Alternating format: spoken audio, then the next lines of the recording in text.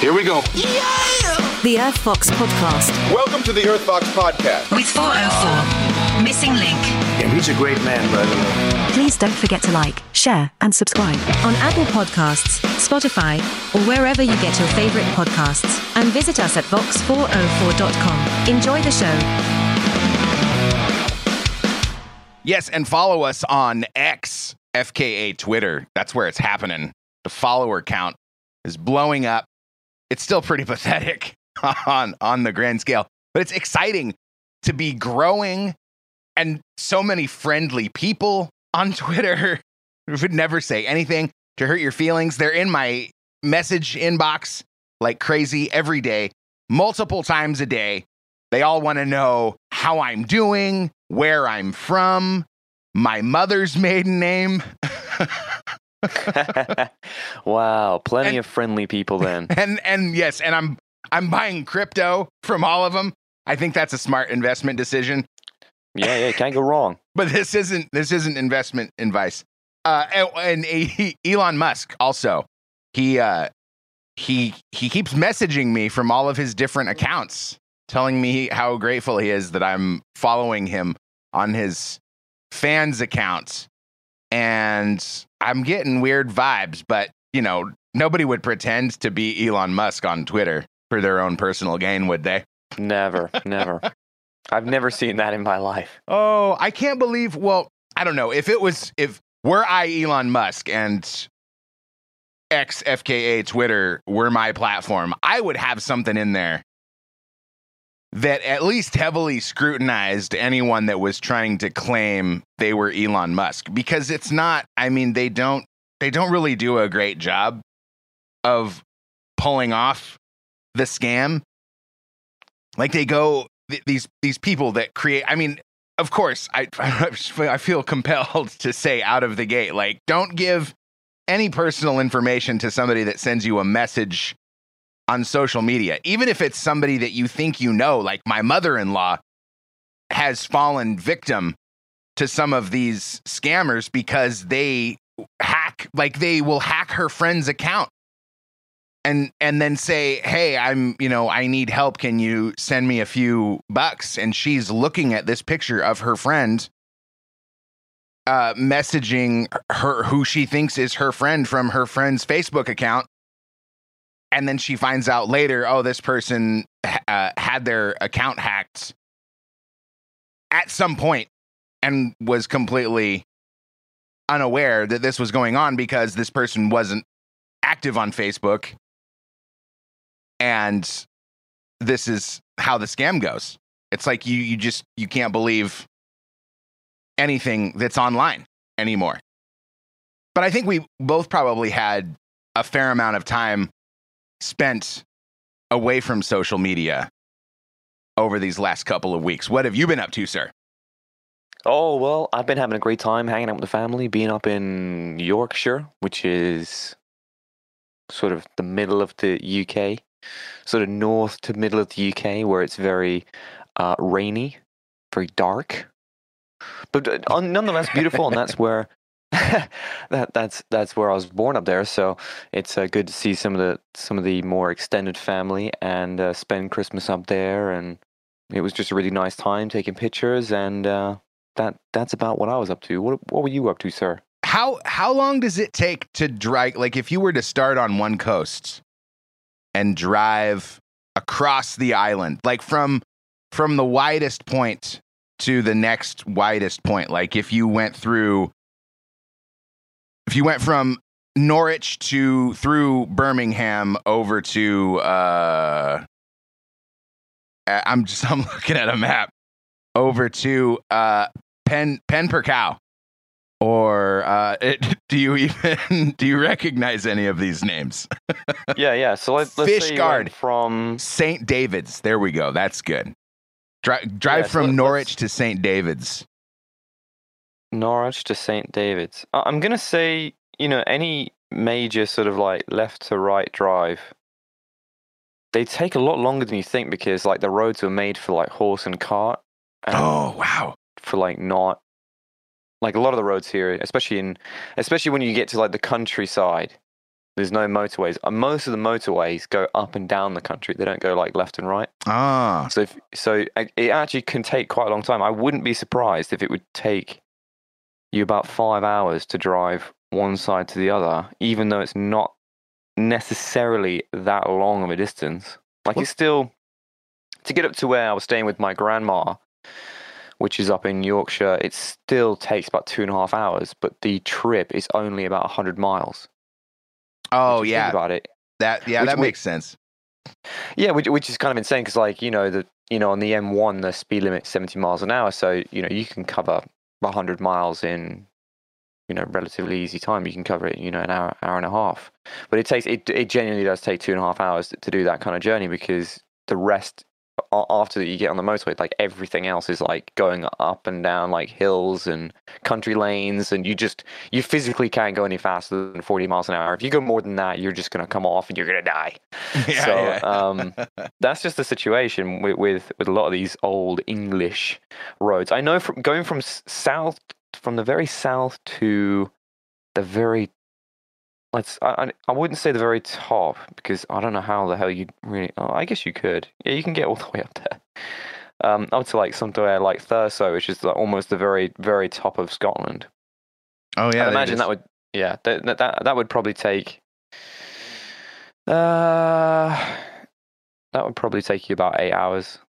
Well, 8 hours I'm just looking like plus another 2, so maybe 10 hours. The widest part that we were discussing, I mean, it is kind of at the southern end, but it looks like, I don't know, the UK or that chunk of it, that chunk of Britain is maybe a third of like the north to south distance.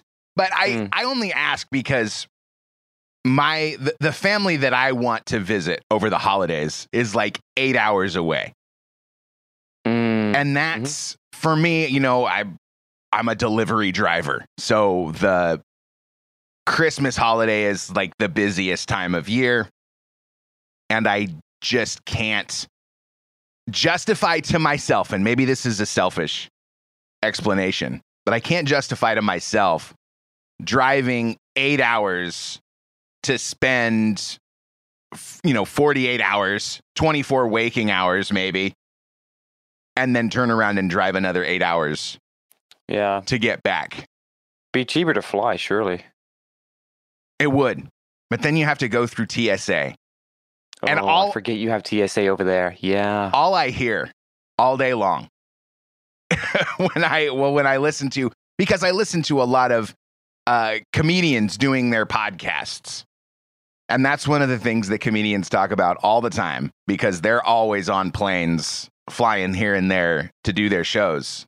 And it sounds like just the worst, most demeaning, demoralizing thing that a person could put themselves through. Yeah, it sounds terrible. Go to the airport, go through security, be abused and mistreated, and then smashed into this flying sardine can to do it all over again later on that night.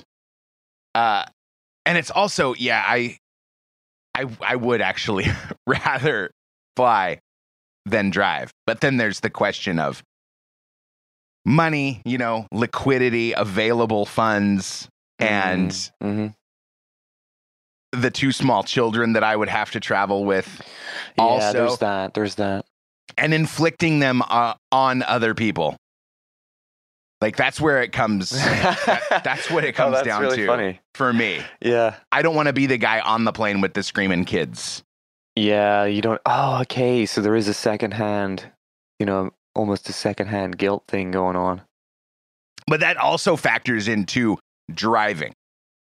Yeah. So I didn't. And that 8 hours, like, how many miles would that be? It's about 400 miles.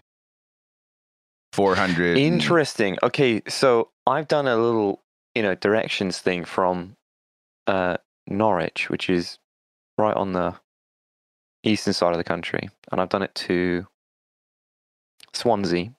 So that's a pretty left to right journey there, and it's only about 300 miles, but it's going to take 5 hours and 40 minutes. So you can tell like how much more annoying it is to do those kind of journeys, because you're not actually going that far. You know, I did 300 miles in a day in Europe, you know, on my trip. And that was easy. But, you know, 5.5 hours is just brutal. And there's not a lot. And that 5.5 hours would be much more uncomfortable than the 8 hours that it would take me to drive in the car by myself without kids. Because I don't know. Did you ever take any road trips when you were a kid? Any long journeys in the car? We drove all the way to Croatia and back. How many miles is that? A fair few, I think. You know what? That's a really good question. I mean, we broke up the trip, so it wasn't in one go, luckily. But I can quickly find out for you. When I was third grade, was probably 10 years old, my family took a road trip from where we lived near the Cascade Mountains in Oregon to Indiana, which is, you know, Chicago for the the Euros not familiar. And that's about 1,600 miles. Wow. And I don't remember how long it took because, well, to me, it felt like it took most of my life at that point. Yeah. And so I take that into consideration. Like, I'm always thinking about that, how brutal the long car rides were as a, 10-year-old kid with a Game Boy or something, just sitting in the car, trying to come up with ways to entertain myself. And then I don't want to put my kids through that, which means we'll put them on an airplane and it'll be much faster. And then I don't know, like, I feel like I need to stretch out on the psychologist couch and find out why do I have such a problem traveling to my family? Yeah, well, that's a deeper one for you there, bro.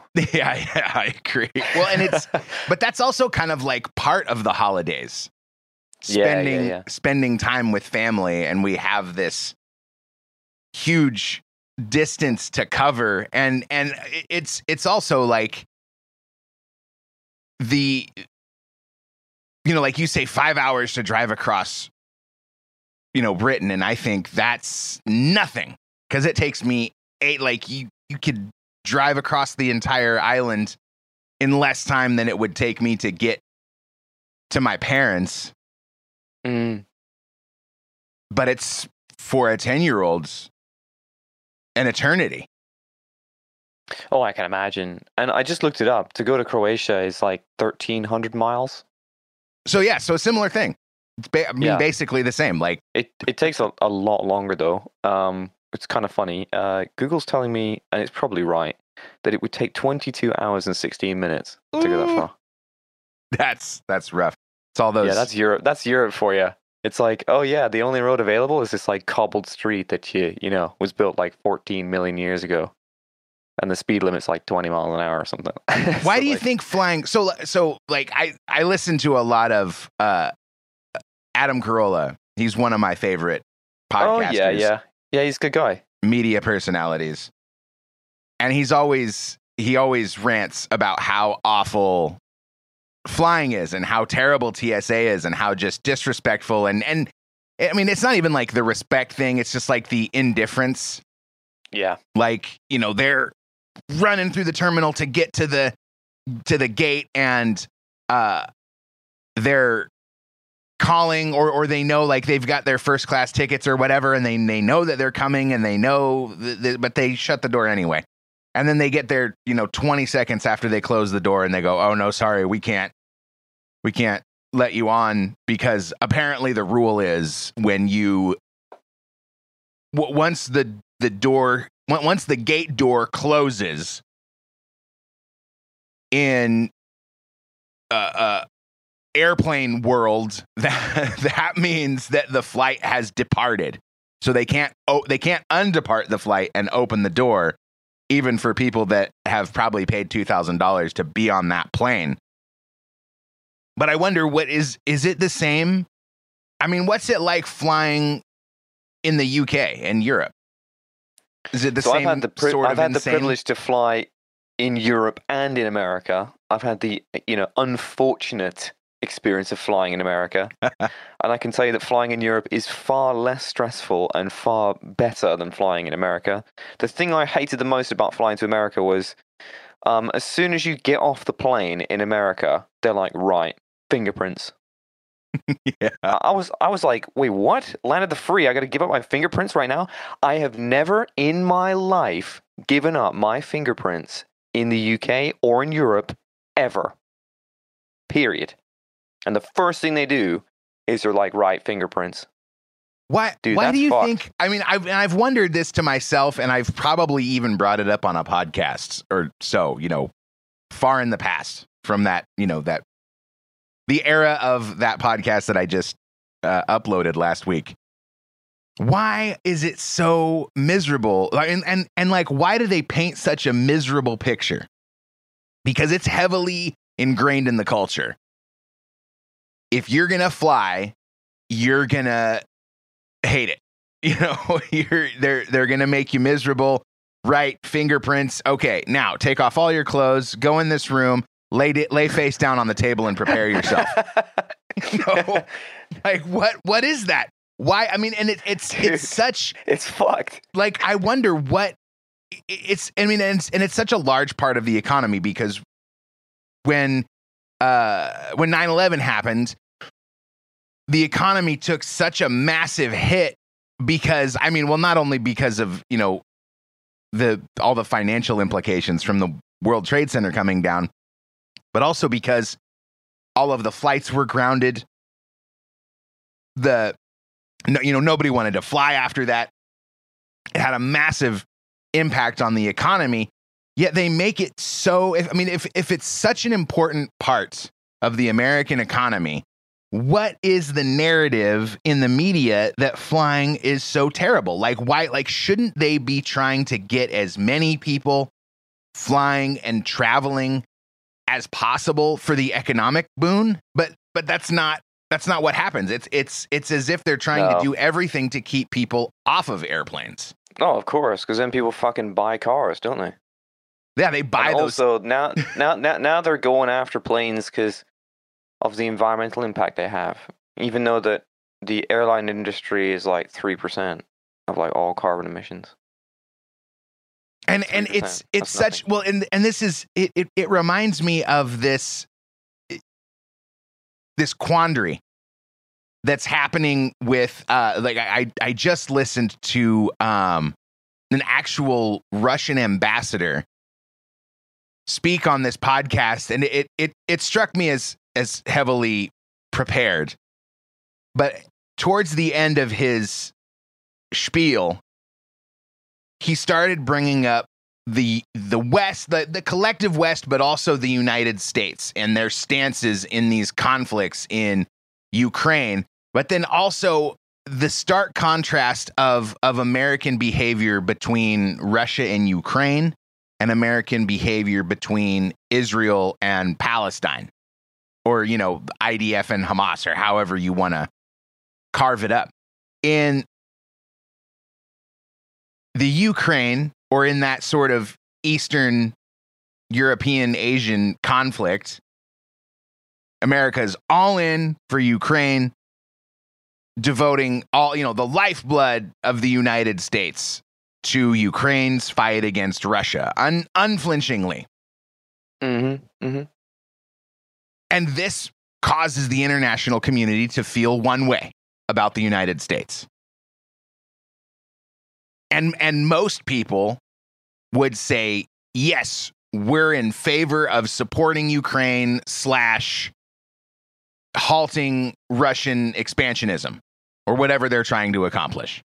Then smash cut to Israel, Palestine, and the United States approach is very different.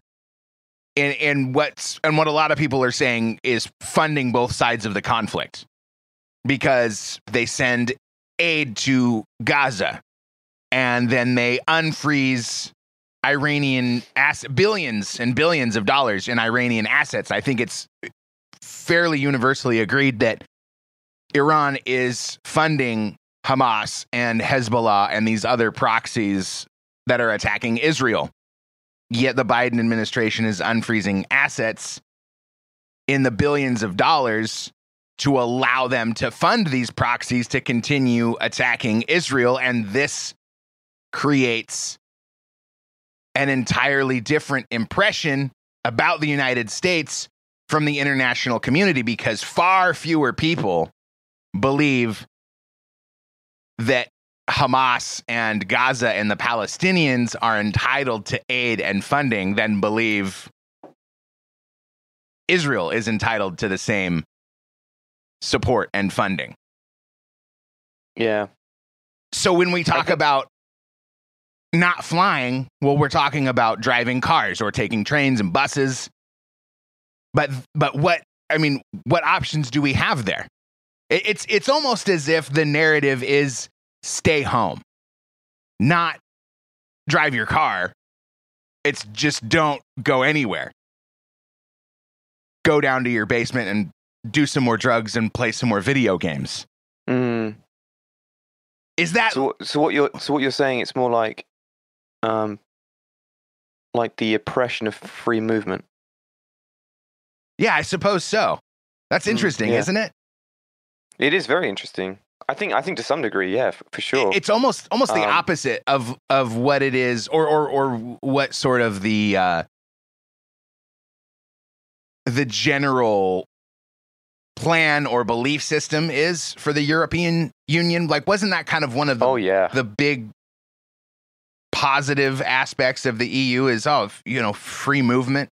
Now you don't have to show your passport every time you cross a border. Dude, like, that is probably the main pillar of the entire point of the EU, was not only free movement of people, but the free movement of anything. The free movement of goods, people, digital, everything. And that just simplifies so much. That's why I'm generally in favor of that position of sort of the globalist New World Order, because that does seem like, I feel like I'm in a unique position politically, because I mean, going back to Adam Carolla, I wanted to bring up this. On his podcast, he's been playing because he's been off. He's been on vacation, and cheers to him. He's like one of the hardest working guys. And that's kind of what this gets into. He's known. So he's been playing on his podcast all of the, so he does at the end of every year, he does the ACE Awards, which is, an aggregation of the best moments of his show through the year. Well, he's gone from the most recent to the 4th annual, and however many, two weeks worth of podcasts. And as I was listening, of course, he has his political stance that hasn't really changed, and he prides himself on throwing that in the faces of the leftists that say,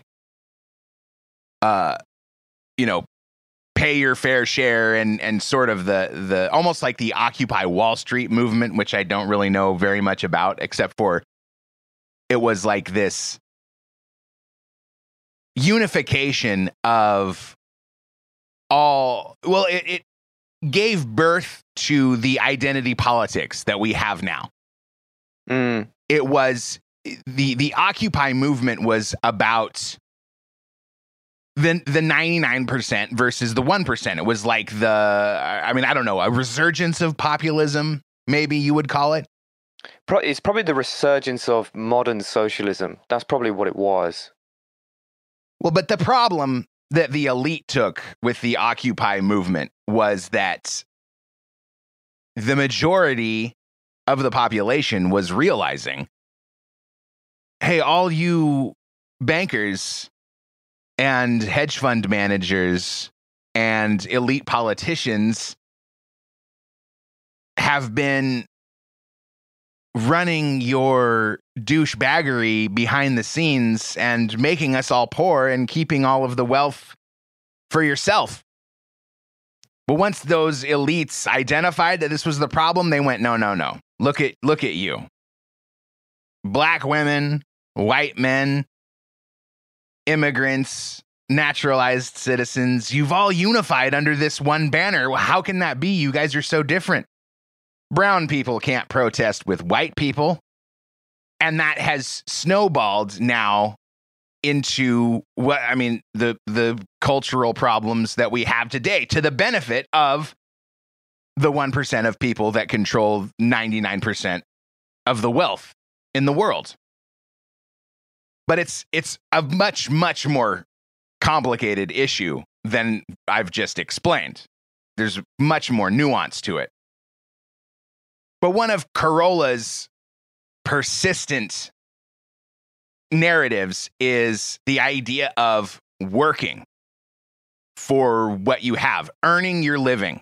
He always gets so bent out of shape whenever he hears the idea of paying your fair share, because I think what the statistic I think is the top 1% of the wealth earners in this country pay like almost 40% of all the taxes for the country. Yeah, that's pretty much that's how it goes. And that doesn't seem fair to me.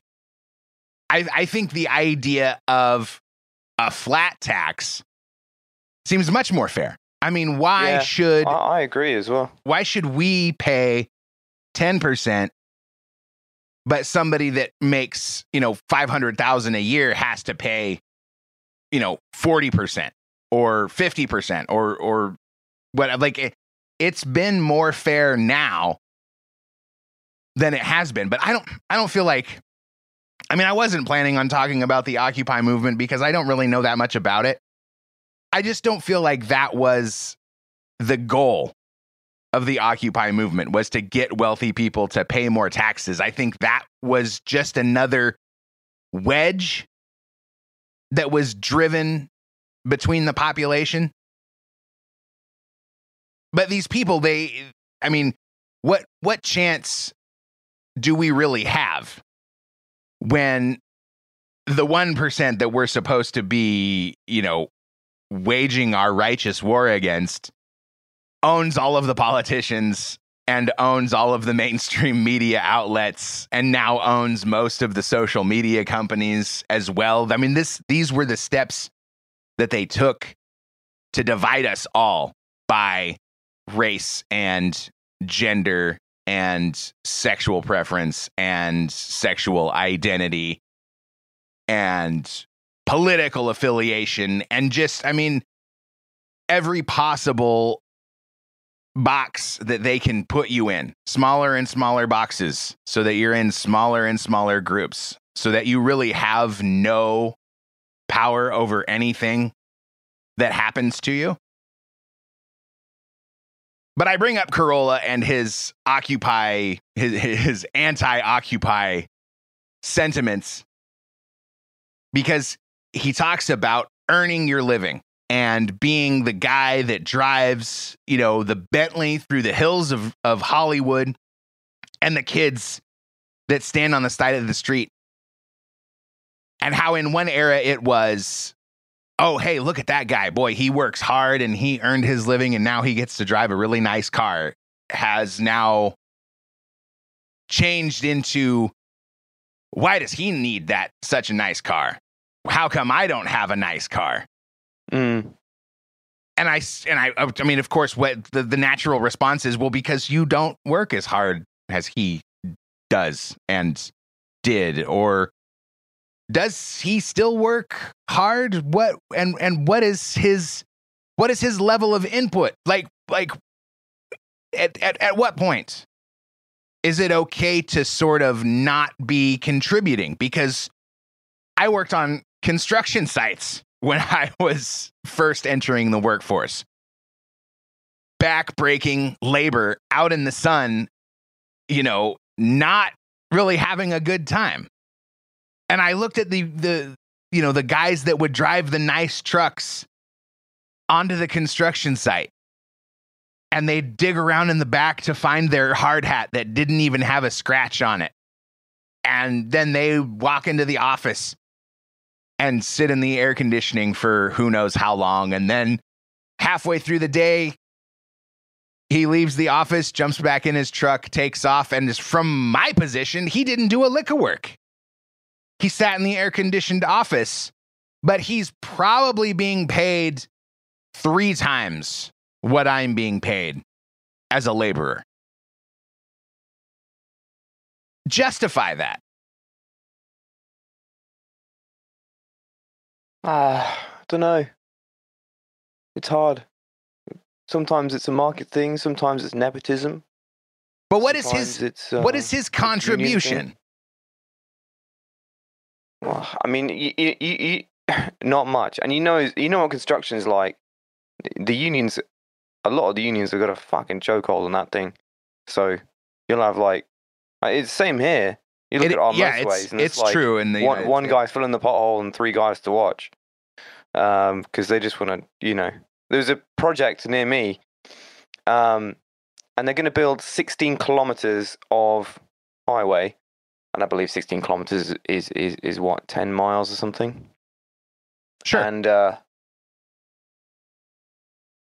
this is only 2 lanes on each side, I believe, and it's going to cost £1 billion. Now, how the fuck is that going to cost £1 billion? I don't understand it. I don't get it, and it's to do with that. You just get some industries just have these sort of parasitic type, companies and people in them, and then you get others that are completely and utterly brutal, like the freelancing industry. That is the most capitalistic industry ever because it's all contract work. So if you're not the best of the best, you can't get the big contracts. All merit based. Yeah, it's all experience and it's all qualifications. If you want to see capitalism working as intended, the freelancing industry is the most cutthroat and the most capitalist environment ever.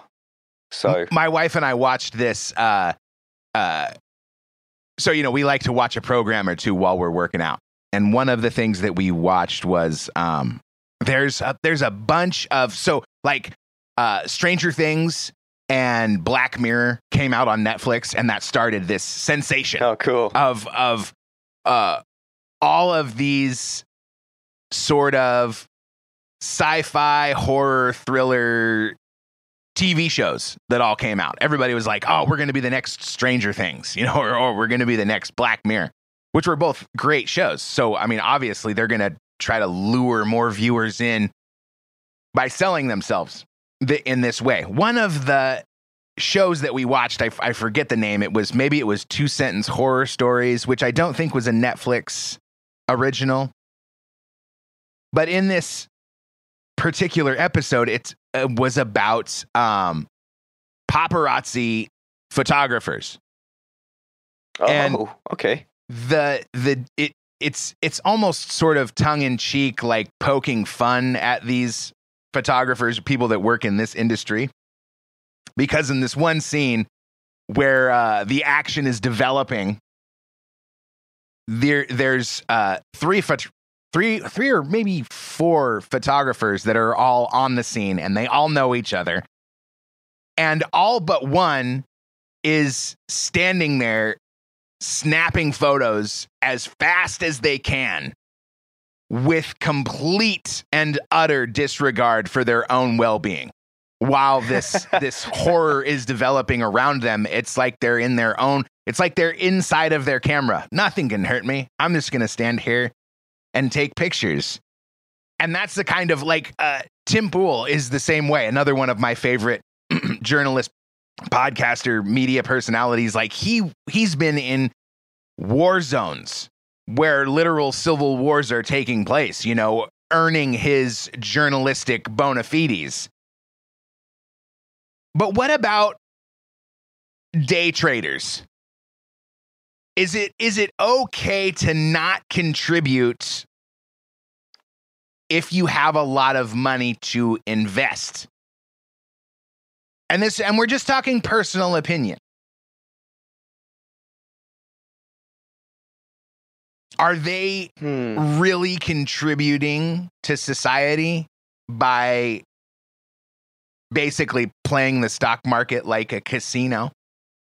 They're very revered in American. Oh, he's a day trader, which means he just chills in his kitchen, or maybe he goes down to Starbucks, drinks his coffee, makes some trades, makes $1,200, calls it a day, gets up and continues to do the same thing day in, day out.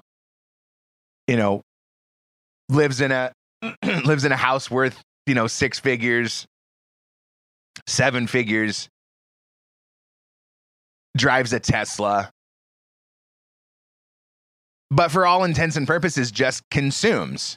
He consumes and invests his money, but his position in society, in the culture of society, much, much higher than the guy that you see on the side of the road, the one that's in the hole with the shovel, not the one holding the sign standing outside the hole. I'm talking about the guy that's doing, because that is, I mean, not to discredit or devalue that as a problem. It's tremendous waste. But then look at somebody like the retiree. And I know you have your opinions of retirees. And I'm not trying to tease you about it. Because the whole idea is... I don't have an opinion of retirees. I have a misgivings with policy that favor retirees. But it's centered more around their level of contribution. Wouldn't you agree? I'm not trying to put words in your mouth, and I'm not trying to like put you on the spot. Ooh, I wouldn't say it's about their contribution, because they are more than entitled to retire when they want. Why? My issue with retirees is that the policies that exist benefit them in society, even though they don't need it. So that has been my long-standing issue with retirees. It's that they own 1/3 of the assets in the country. They are the richest demographic in the country, and they get the most government benefits and preferential treatment in the healthcare service. So it really does pay to be old in the country, and that's not their fault necessarily. I don't think it's their fault to be old and to be wealthy. I wonder. Yeah. Perhaps you know this off the top, but I wouldn't expect you to. I wonder what percentage of political donations come from retirees in the UK. Oh, it's a fucking huge amount. It is a huge amount. It is by far the majority. Outside of corporate stuff. So by far the majority of actual active political members of a party, like you're saying, I'm a member of the Labour Party, or I'm a member of the Conservative Party. They're all above 50. You won't see many young people, and you know a great deal of the voting majority is of the elderly population. It's an interesting revelation. Yeah. I mean, now you understand why they do those policies, right? Like why the triple lock pension exists. Like the triple lock pension in the UK is a pension plan that's designed to go up by the highest number of 3 metrics, either wage growth, inflation, or 2.5%, whatever is higher, and it does it every year. So if inflation goes up by 10%, the retirees get 10% extra on their pension, regardless. Wow. If wages go up by 8-9%, their pension goes up by 8-9%, Or if those two numbers aren't big enough, then it goes up by 2.5% guaranteed. No one else in this country gets anything like that. Nobody. But the richest portion of the country does. How is that fair? Especially considering that doesn't come from their own private pension. That comes from the public pension, which we all have to pay for out of our taxes. So I'm not saying it's wrong for retirees not to do nothing. I'm just saying it seems kind of wrong that they are doing nothing and getting paid for doing nothing. Because and then my wages go up, so their pension must go up and I must pay for it. And that's outrageous. I struggle with it also because their level of contribution is now. I mean, and I have to say, I hope to retire one day. I hope to collect my pension and my 401k contributions, etc. Yeah, we all. But I've worked, in theory, a lifetime to get to the point where I can retire.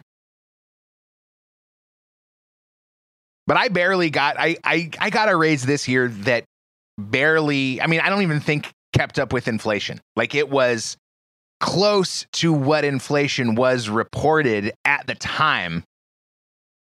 But then we talk about real inflation numbers and real wages, and it gets all convoluted. But I'm still going to work every day for sometimes 10, 11, 12 hours to earn that wage.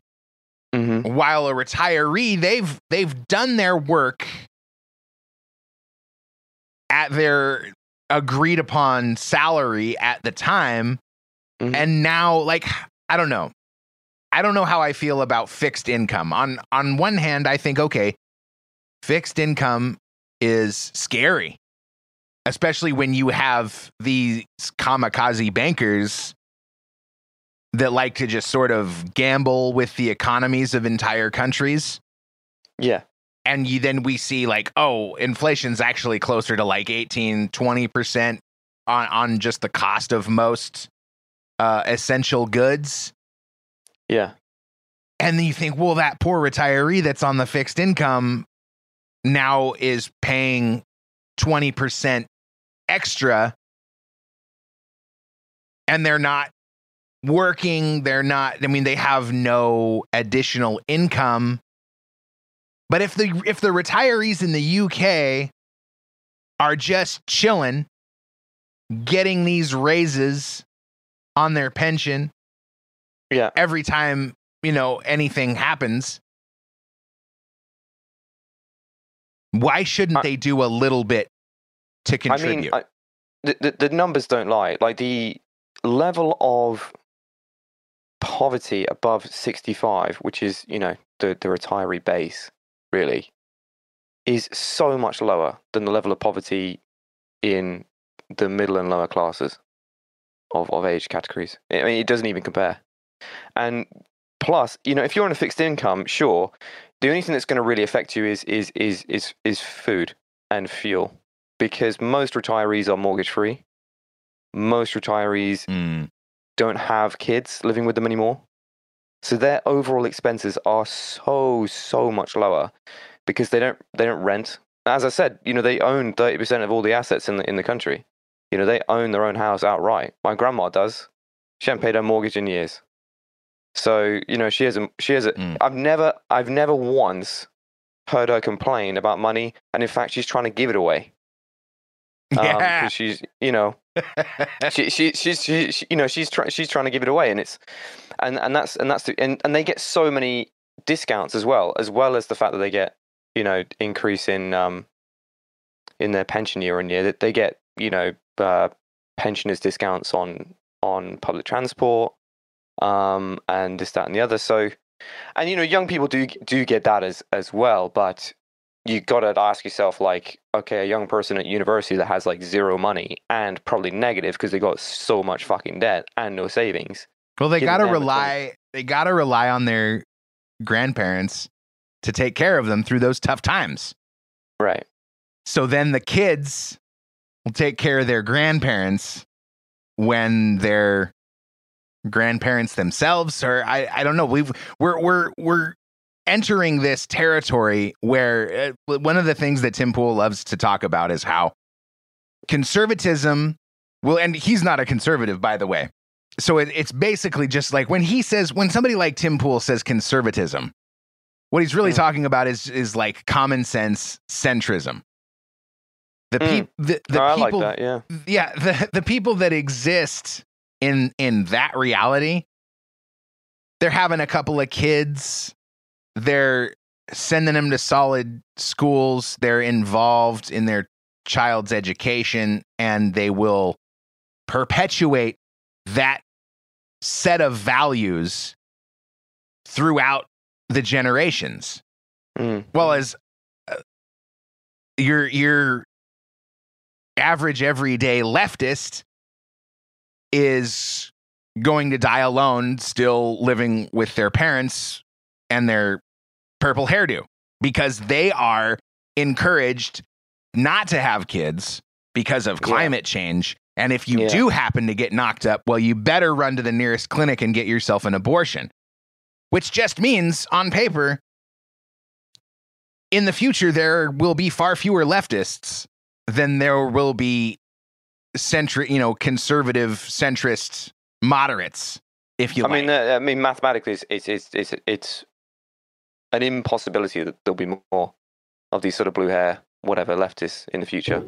Especially since we're importing so many immigrants, which we've said, I know in the last episode, that are typically more conservative, than your standard, super left wing, BLM rioter or something like that. These people are just not going to. I mean, they will just extinct themselves through natural selection. Well, and the caveat there is, at least in the United States, that the left has control of the institutions, and they will crank out more leftists from universities because they're all captured by leftism. But you're right. I mean, the immigrants will be more conservative through the generation. Like we may lose an election in the next few years, but like most of the immigrants that have been in the United States for a length of time, they're kind of anti-illegal immigration. I mean, of course, like it's one of those things too. Like I am, as someone from Nicaragua, I am very anti-illegal immigration. Except for my cousin who's on his way from Nicaragua. I want him to get in. But everybody else can be. But that's just human beings.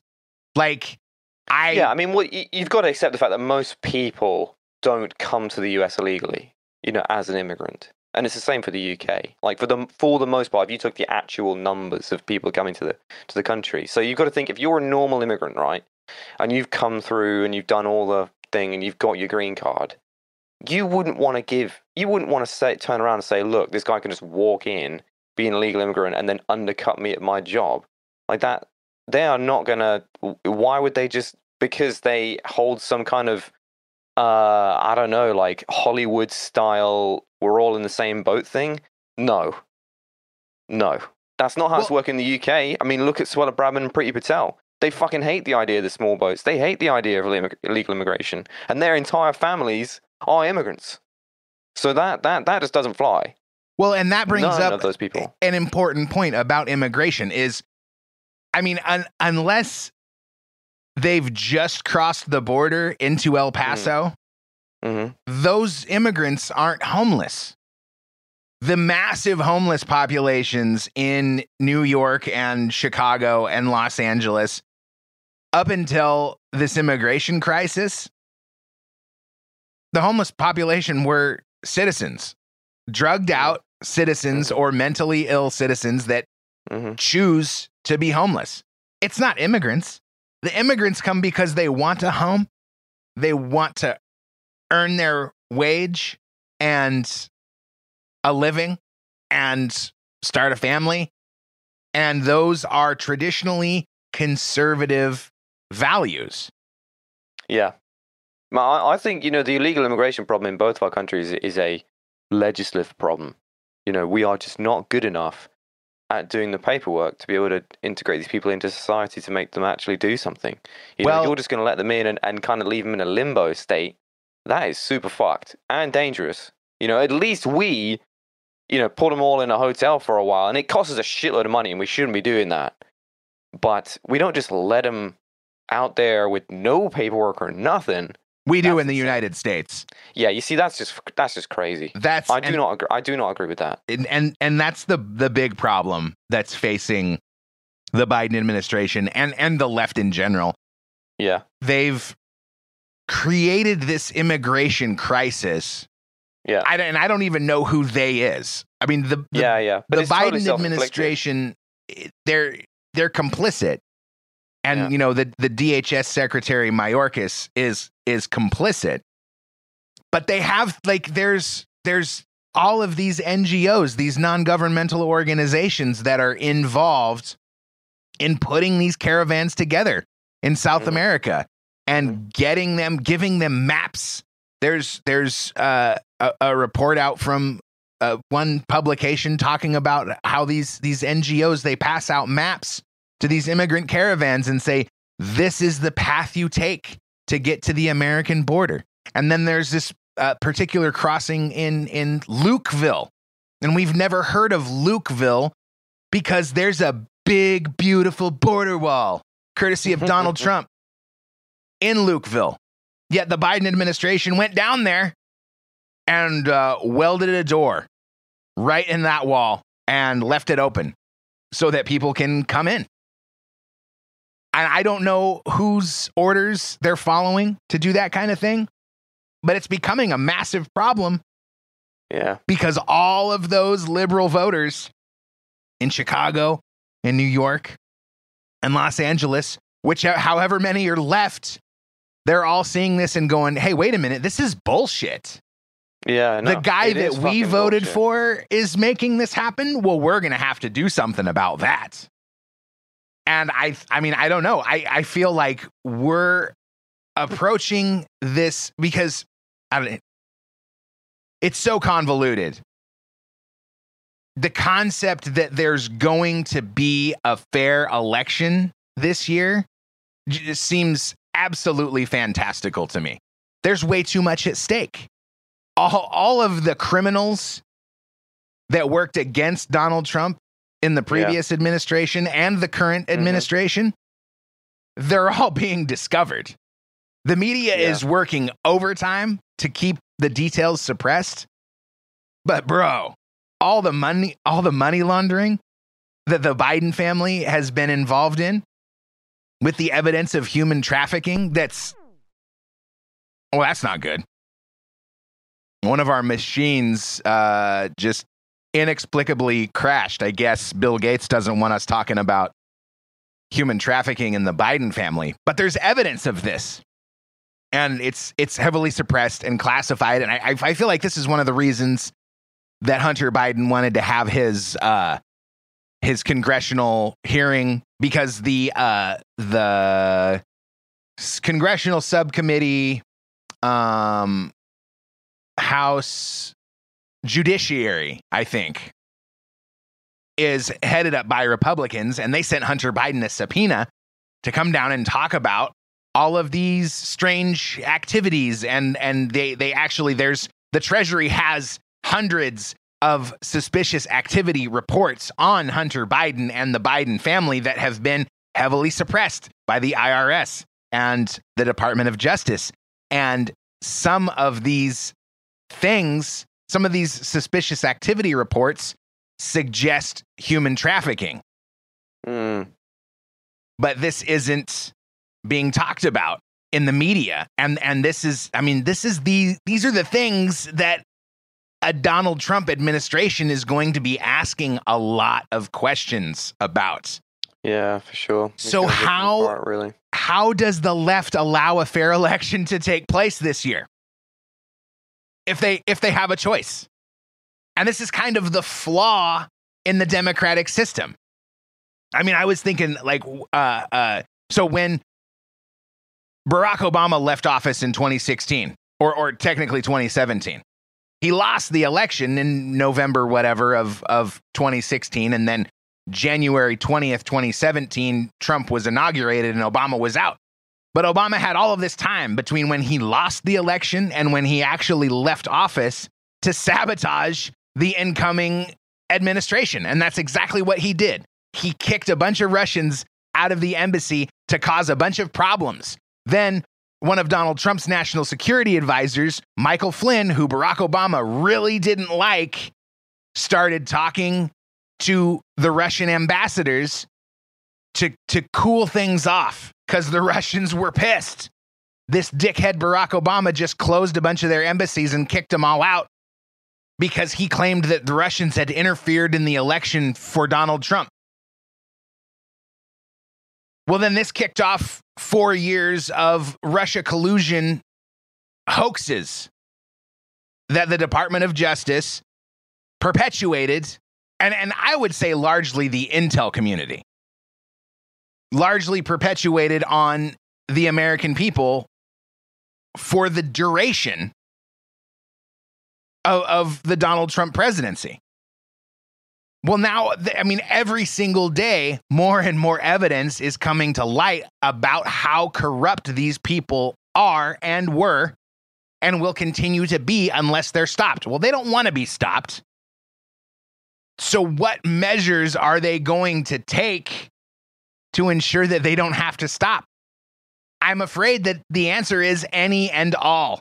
By any means necessary is probably a phrase that's being heavily used behind closed doors by the people that want to keep their power, by the people that are afraid that Donald Trump is going to come for them if he wins in 2024. And this is the yarn being spun by the mainstream media.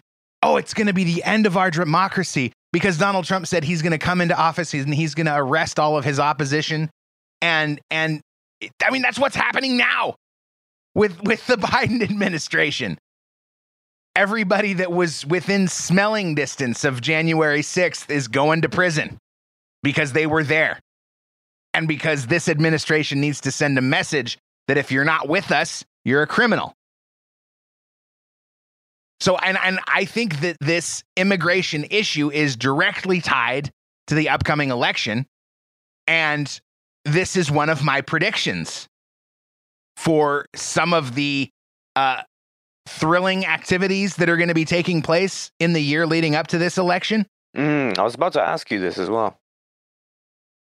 I think the reason or one of the potential functions that all of this illegal immigration will serve is going to be, well, let me put it this way.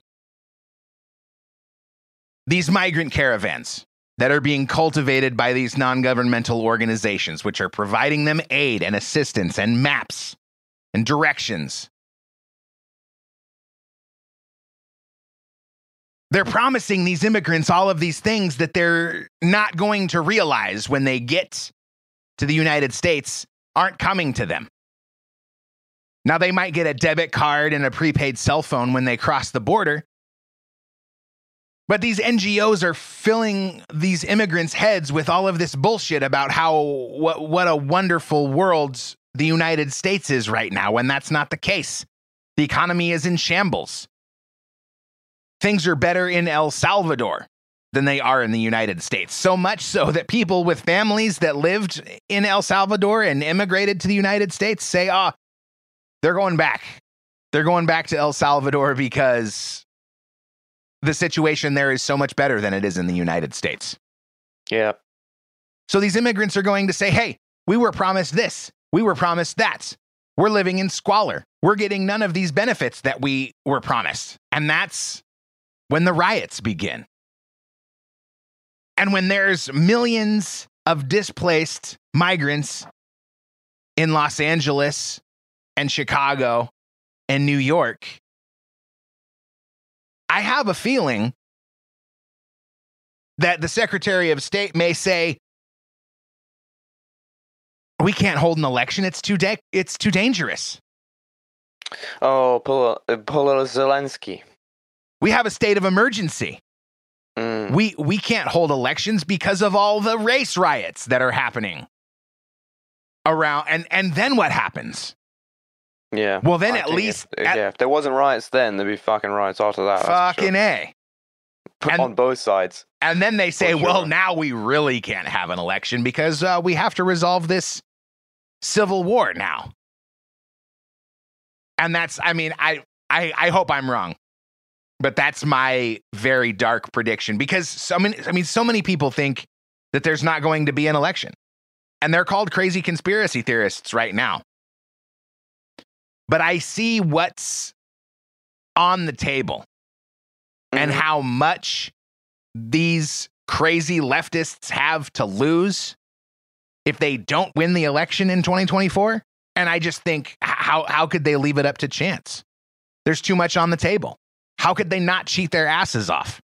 They already don't really care what the people in the country think. Why would they put themselves at risk to give them a voice now? I know it's very pessimistic. What are your thoughts? Yeah, I mean, for, to what degree that's going to happen, I don't really know. But I know one thing for sure, and the Democrats are going to do everything in their power to not get Trump in. Yeah, because Trump is their kryptonite, and to be fair, Trump is the Republican Party's kryptonite too.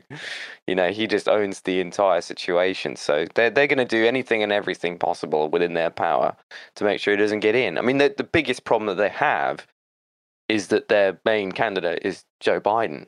I honestly think if they had anyone else other than Joe Biden or Hillary Clinton, I think they do. I don't think Trump would win. I would love to see Hillary Clinton. but yeah, I was just thinking in my head. I was like, okay, the only other person that would probably do worse than Joe Biden would be Hillary Clinton. So I was like, as long as they don't pick her. But my prediction, my crazy out there prediction is that Joe Biden dies this year before the election. Well, it would solve many problems. Oh, I don't know. Because it's like the old, what if you kill Putin kind of thing. Because if Joe Biden goes, the next guy's got to be Gavin Newsom. That's the next dude that they're going to put up. Yeah, I think it's undeniable. And I think you're right. Something is going to happen. Because if Joe Biden dies, say, whether he actually dies or that's just what the media tells us, well, then all of these problems. Yeah. All these problems with Hunter Biden go away. All of his problems with money laundering and corruption and bribery, all of that all goes away. And of course, he wouldn't have to actually die. Like, nobody in the media would raise a fuss about a closed casket ceremony for Joe Biden. They would happily just... I mean, because you can't show the wires coming out the back of him. It's an open casket ceremony every day with Joe Biden. Yeah. They have to update his software every time he falls down the stairs. Shit. The fucking model isn't good enough yet. It's interesting that earlier, well, I guess last year now, because we're in 2024, they were saying, of course, yeah, Trump can't run because Biden already beat Trump. And if Trump wins, Biden's just going to beat him again. And that's been Biden's sort of campaign slogan, all of 2023. Is that really what he's saying? I beat Trump before I beat him again. I got to run because I got to beat Donald Trump. He even said not so long ago, if Trump wasn't running, I wouldn't run either. But Trump's still running. And now they're saying Biden can't beat Trump. Trump is going to ruin Joe Biden.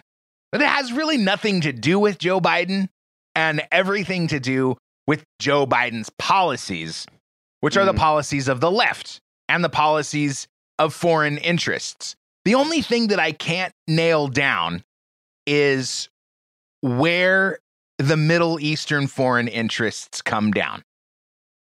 Because it's clear they've got a hold of at least some of Joe Biden's strings. Mm-hmm. Well, for a very good reason, right? Well, I mean, what do you think the reason is? Well, I mean, anytime America makes less oil, who do you think, you buy it from next? Yeah, that's a good point. The only thing they really make is oil. So if you think about it, they're going to back whoever's going to make sure that America does a little bit less of that. But I would suppose that the Middle Eastern nations, the big Middle Eastern nations like Qatar. Mm-hmm. Qatar owns, now we're talking about Qatar, so get ready for the computer to crash again. Qatar owns Al Jazeera. And yes. I wouldn't claim to assume what Al Jazeera's politics are. I think they try to be centrist. Yeah, from my experience, that I've never really had any major issues with anything that they've put out, to be fair. But if they're pushing media narratives, the media narratives are largely leftist, but Muslim nations are far right, like borderline or all the way fascist. Well, of course, because they want the Western world to think that they're cuddly and friendly and nice and lefty all that. You very seldom find YouTube videos of like how the sheikhs really think over there. You sometimes find them and you realize they are very unapologetic about their views. But their overall PR play is not that, because they want to stay close to Western nations, which are far more, over to the left than those countries are. It's like the same trick that they tried to play with China and the U.S. back, I think it was Nixon. And Richard Nixon and Henry Kissinger put together this idea that we can spread our Western culture to China and China will become more like us. And then it turns around and America is becoming more like China every day. But China's not the only one. Russia's not the only one. And it was really interesting to hear this Russian ambassador, which is it's a poor characterization of who this person actually was. Honestly, I don't remember his exact title. But one of the interviewers asked him about the BRICS alliance and sort of the general feelings, because this Russian politician was talking about the developments in the UN, General Assembly and the UN Security Council, and how the BRICS nations, Brazil, Iran, China, etc., how they feel about sort of the West's involvement in the conflicts that are happening, and namely Israel and Palestine. And of course, I mean, I was surprised at first, but then it made complete sense because of the BRICS alliance involvement with the Middle East. They believe that Israel is the oppressor and that Palestine must be free and two-state solution and all of that. And it doesn't jive. Well, I don't know. What do you think? Does it jive with Russia's position on Ukraine? Two-state solution and all of that? Not really. It is sort of contradictory.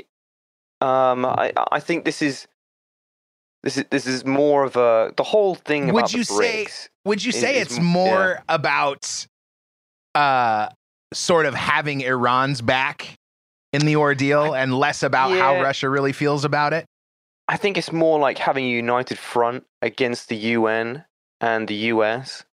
So if you look at like the way Russia's positioning itself now with other nations, they're saying, well, we're sanctioned by the US and you're sanctioned by the US, but we're not putting sanctions on you, so you can do business with us.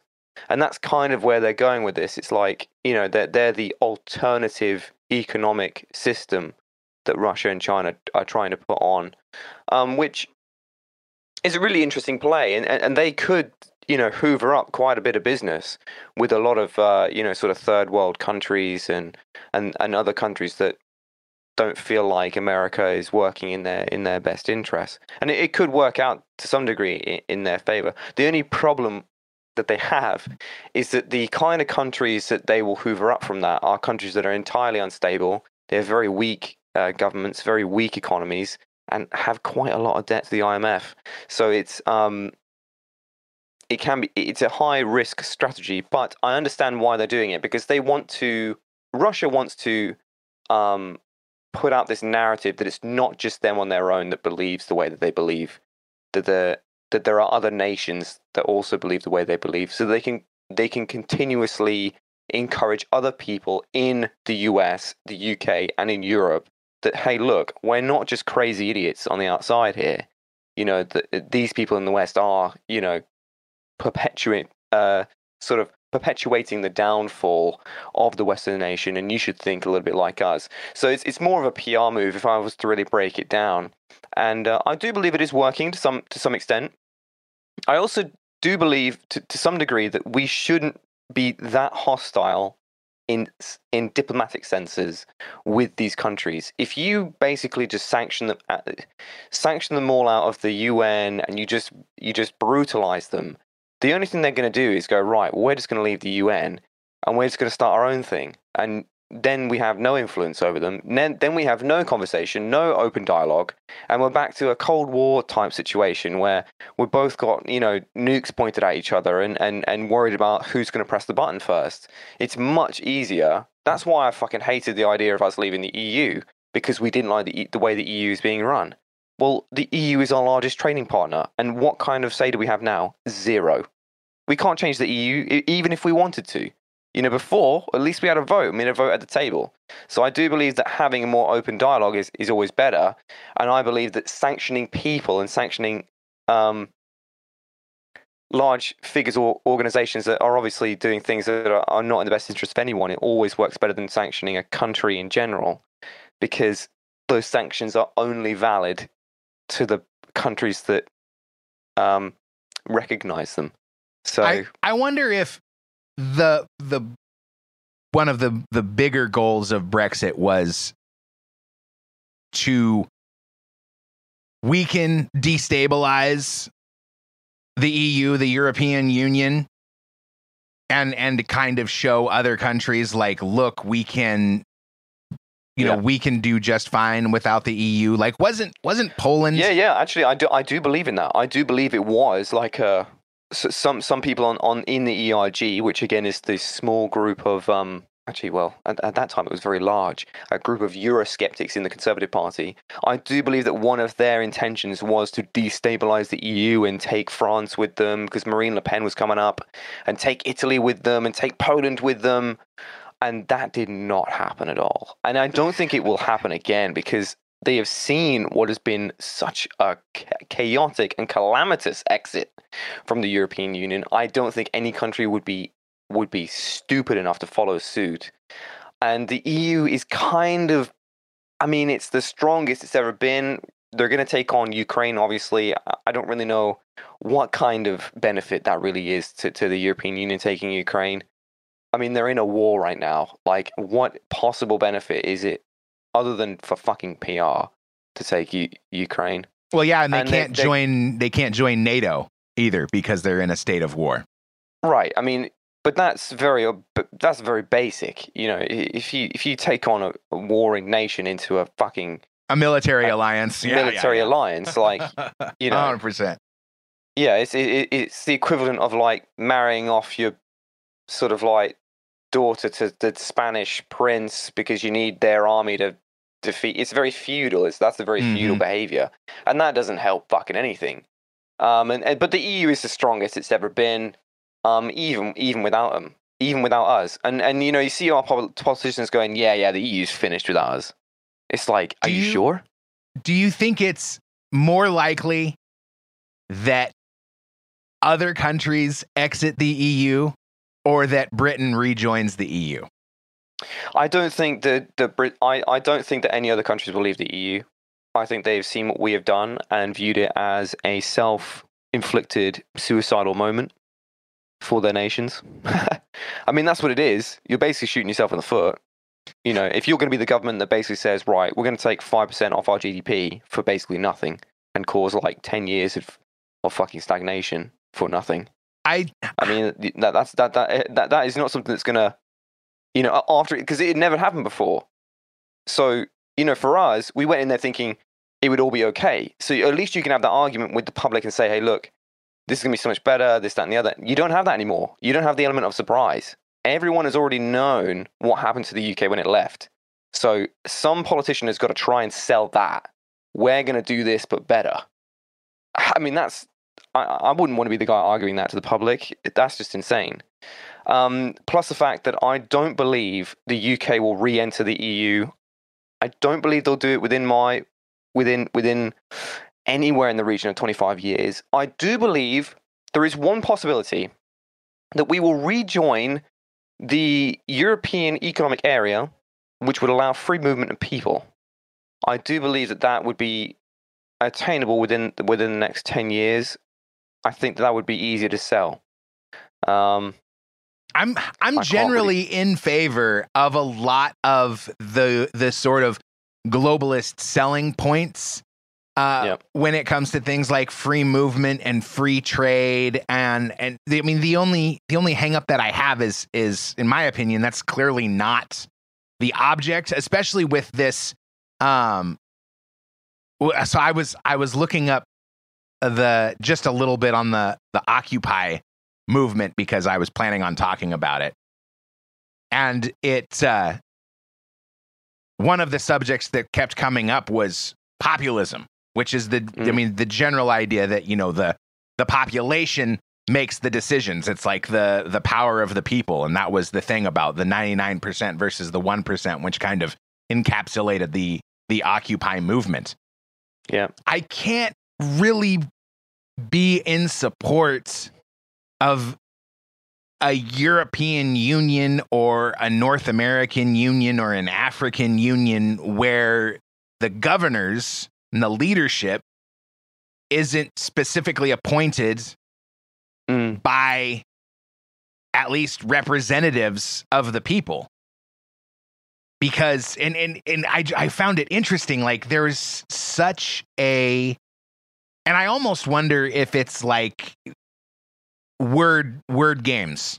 Like they say populism and then in the same breath they tell you what it is falsely without saying like the actual definition or the broad definition, which is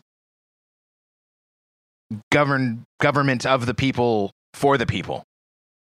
It's right-wing populism, nationalist populism. They throw these other adjectives and qualifiers in there to paint this darker picture. And who in their right mind is going to look at this concept on its face and go, yeah, you're right. It would be much better for the elite to make all of the decisions and leave the greater population in squalor because they're the elite and they know what's best. I don't believe that under any circumstances.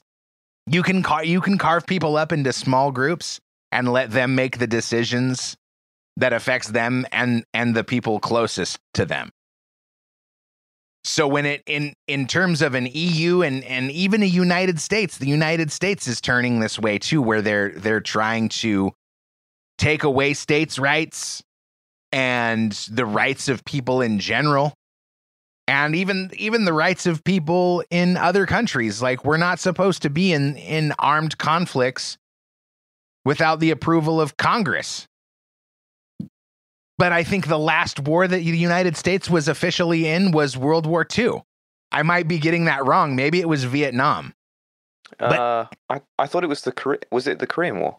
I don't think that was an official declaration of war.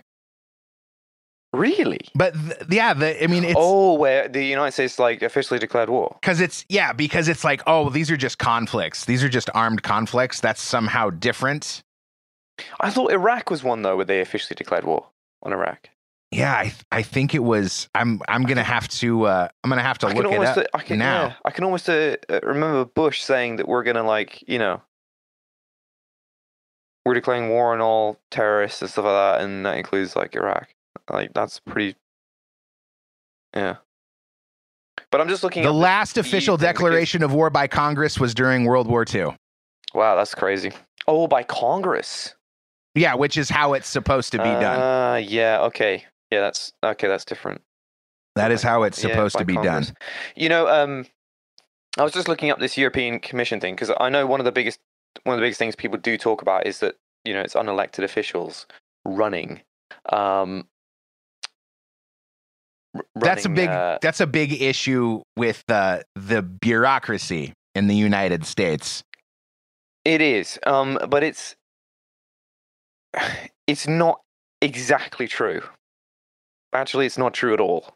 The European Commission is not elected by the people directly, but they are elected by the MEPs, which are elected by the people. So it's no different than the way our parliament works in the UK, where we elect the MPs and then the party forms a government. It's the same. So, but if the population in the UK takes issue with the decisions that the EU is making, what course of action does the UK have in rectifying the issues that they have? So when we were in the EU, we would have members of the European Parliament that we would vote on. The UK population would vote on. We would have members in the Parliament that were from the UK. So if any of those people have issues with what the EU is doing, just like our local politicians in government would, then they can voice their opinion in the Parliament and take issue with it. And obviously they do votes on whether things get in and don't get in. One of the biggest votes that's been going on for 10 years has been the one on immigration, which has taken ages. And you'd imagine that's something that they'd ram through with, you know, the so-called lefty sort of EU thing, but it's just not. They've had to vote on it, and it has to be unanimous. It has to be like all 27, 28 member states has to agree. And all states have veto power on stuff. So if you don't like something, you can veto it as a country, and it doesn't go in. So this idea that they're unelected bureaucrats in the EU is true, but also not true. Not true at the same time. Yeah, that makes sense. That's like so many things in politics. Yeah. So I do believe it's less nefarious than people think. You know, it isn't like the WEF, the WEF. Now that is something, you know, we can all have a discussion about.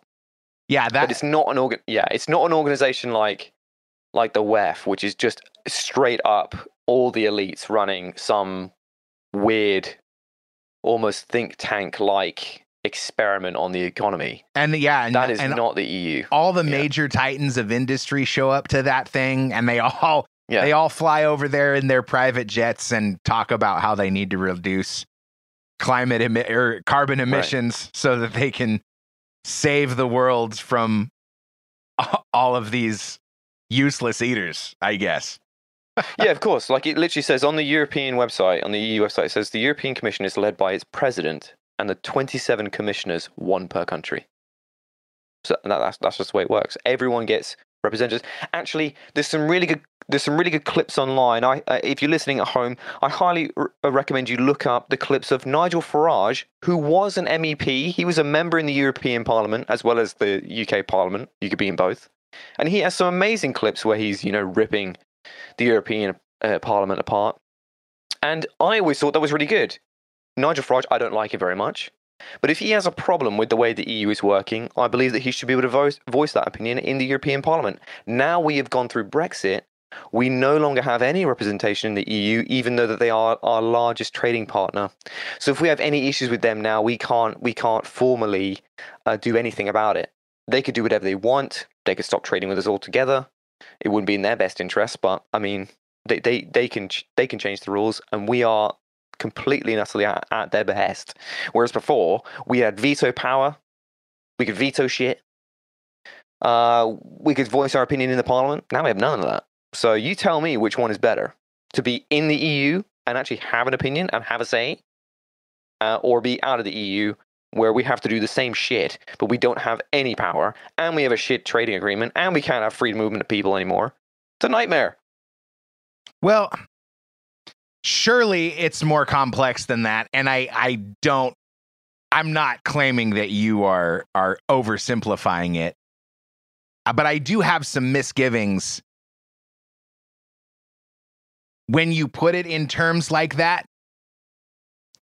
just being that you find yourself in this position. A lot of people feel this way about their jobs. They get into their job, they work there for a few years, then suddenly they're making $200K a year and they're miserable, but they can't go anywhere else because they're not going to get that level. They're not going to be at that level of comfort with their income and their earning potential. They enjoy a certain level of status that this position provides them, and now they feel like they're trapped there. So you can be in this situation in the EU, and I don't claim to know any of the ins and outs. I'm just like, I am vaguely familiar with Nigel Farage, and I like a lot of the things that he has said. Yeah. And when I think about it in those terms, and I think about, the very excellent points that you're making about now having no voice and being at the mercy of this, massive organization, largest trading partner, and not having any say. Mm-hmm. But then I think about all of the people who generally share our political beliefs saying, this is terrible, we've got to get out. And it just leaves me thinking, well, geez, how bad was it? I mean, and good luck finding real information online, the same online that's controlled by the globalist left that has a globalist agenda, which wants a GU to go along with their EU and NAU and AU and, all the U's. Yeah, I mean, there's. I mean, I'm not saying it's. I don't want to say that it was a perfect system. Of course, it wasn't. But everybody being carved up into their own tiny little tribes isn't working. It's what many of us are still, trying to cling to when clearly the world is moving in another direction. I don't think positive progress for the species means local politics forever and ever. No, exactly. I mean, what I'm trying to get at is in the history of the world. Okay, there's never been anything like the European Union, and it's just a massive struggle for me to figure out if there's anything better that we could have done, or if there's any really strong argument for leaving it. And it's very difficult. One of the problems of trying to find a reasonable argument for leaving is it's actually quite difficult. Even if you look at the hard numbers, even if you look at all the stuff that's going on, it's very difficult to make a case for leaving the EU from the UK's perspective. Okay, from other countries' perspective, it's actually a little bit more simple because they might be far down the road on being ingrained with the EU than we were. You got to remember, we have our own government which makes their own laws. Okay, so we're not like like a vassal state of the EU sort of thing, which is one of the arguments that people are like, oh, they're making laws for us. It's like, well, yeah, around like trading standards, not like speed limits and stuff like that. We have our own measurements. We have our own currency, which is something that's actually quite rare in the EU. And many EU countries take the euro, of which is, we can have a lot of arguments about the euro and how that's manipulated to serve Germany and France more and crush Greece and Italy, moves it around to crush other countries like Croatia. That's a serious argument we can have. But from the UK's perspective, our currency is disconnected from the EU. We're separated by water, which means that our immigration problem is a lot less than what they're having in the EU. So we have the free movement of people for our own people. We have free movement of goods, so we don't have any taxes or trade tariffs.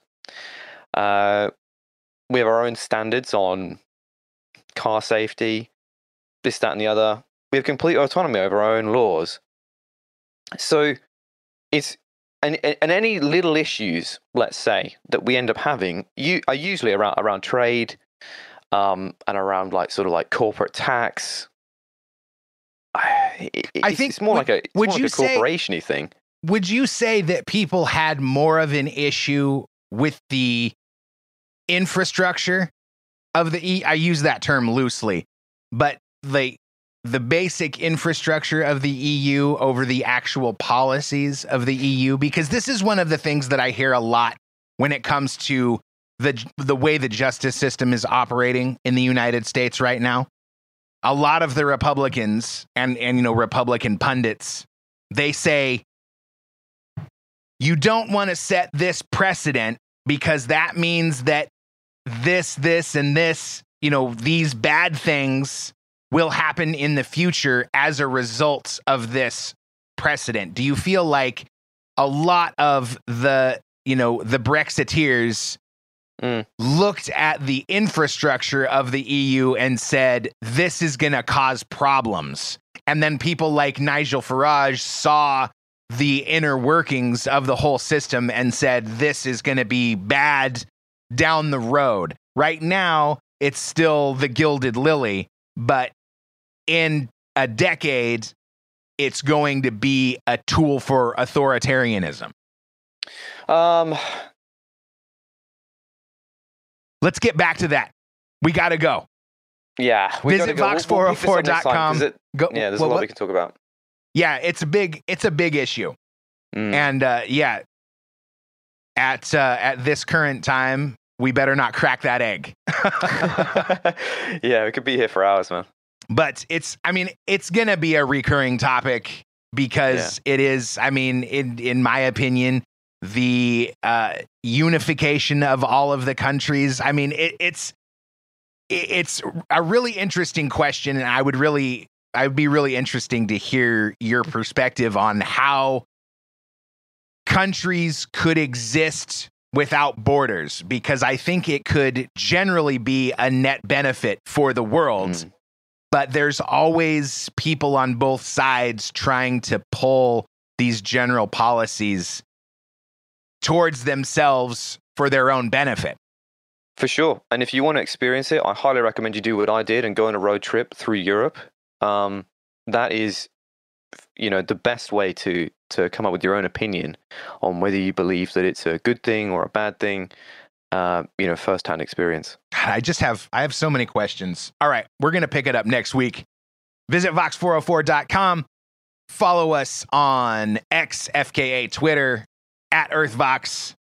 Follow my co-host @404missing_link. And for any further correspondence and/or an invitation to our Discord server, send an email to therealearthvox@protonmail.com. Thanks for listening this week. Really good one, and I'm sort of sorry that we have to kind of cut it off, but we are absolutely running out of time. So stay tuned for next week. Obviously, it's mostly Wednesdays that we do this. And if you're really, really itching for some more content, I highly recommend you go check out last week's episode, which was really cool for me because I'd never heard something from that long ago on what the show used to be. And then the week before that was a great episode. I listened to that probably 2 or 3 times to go back over it and see where we went and what the energy was like. It was really strong. We'll talk to you soon.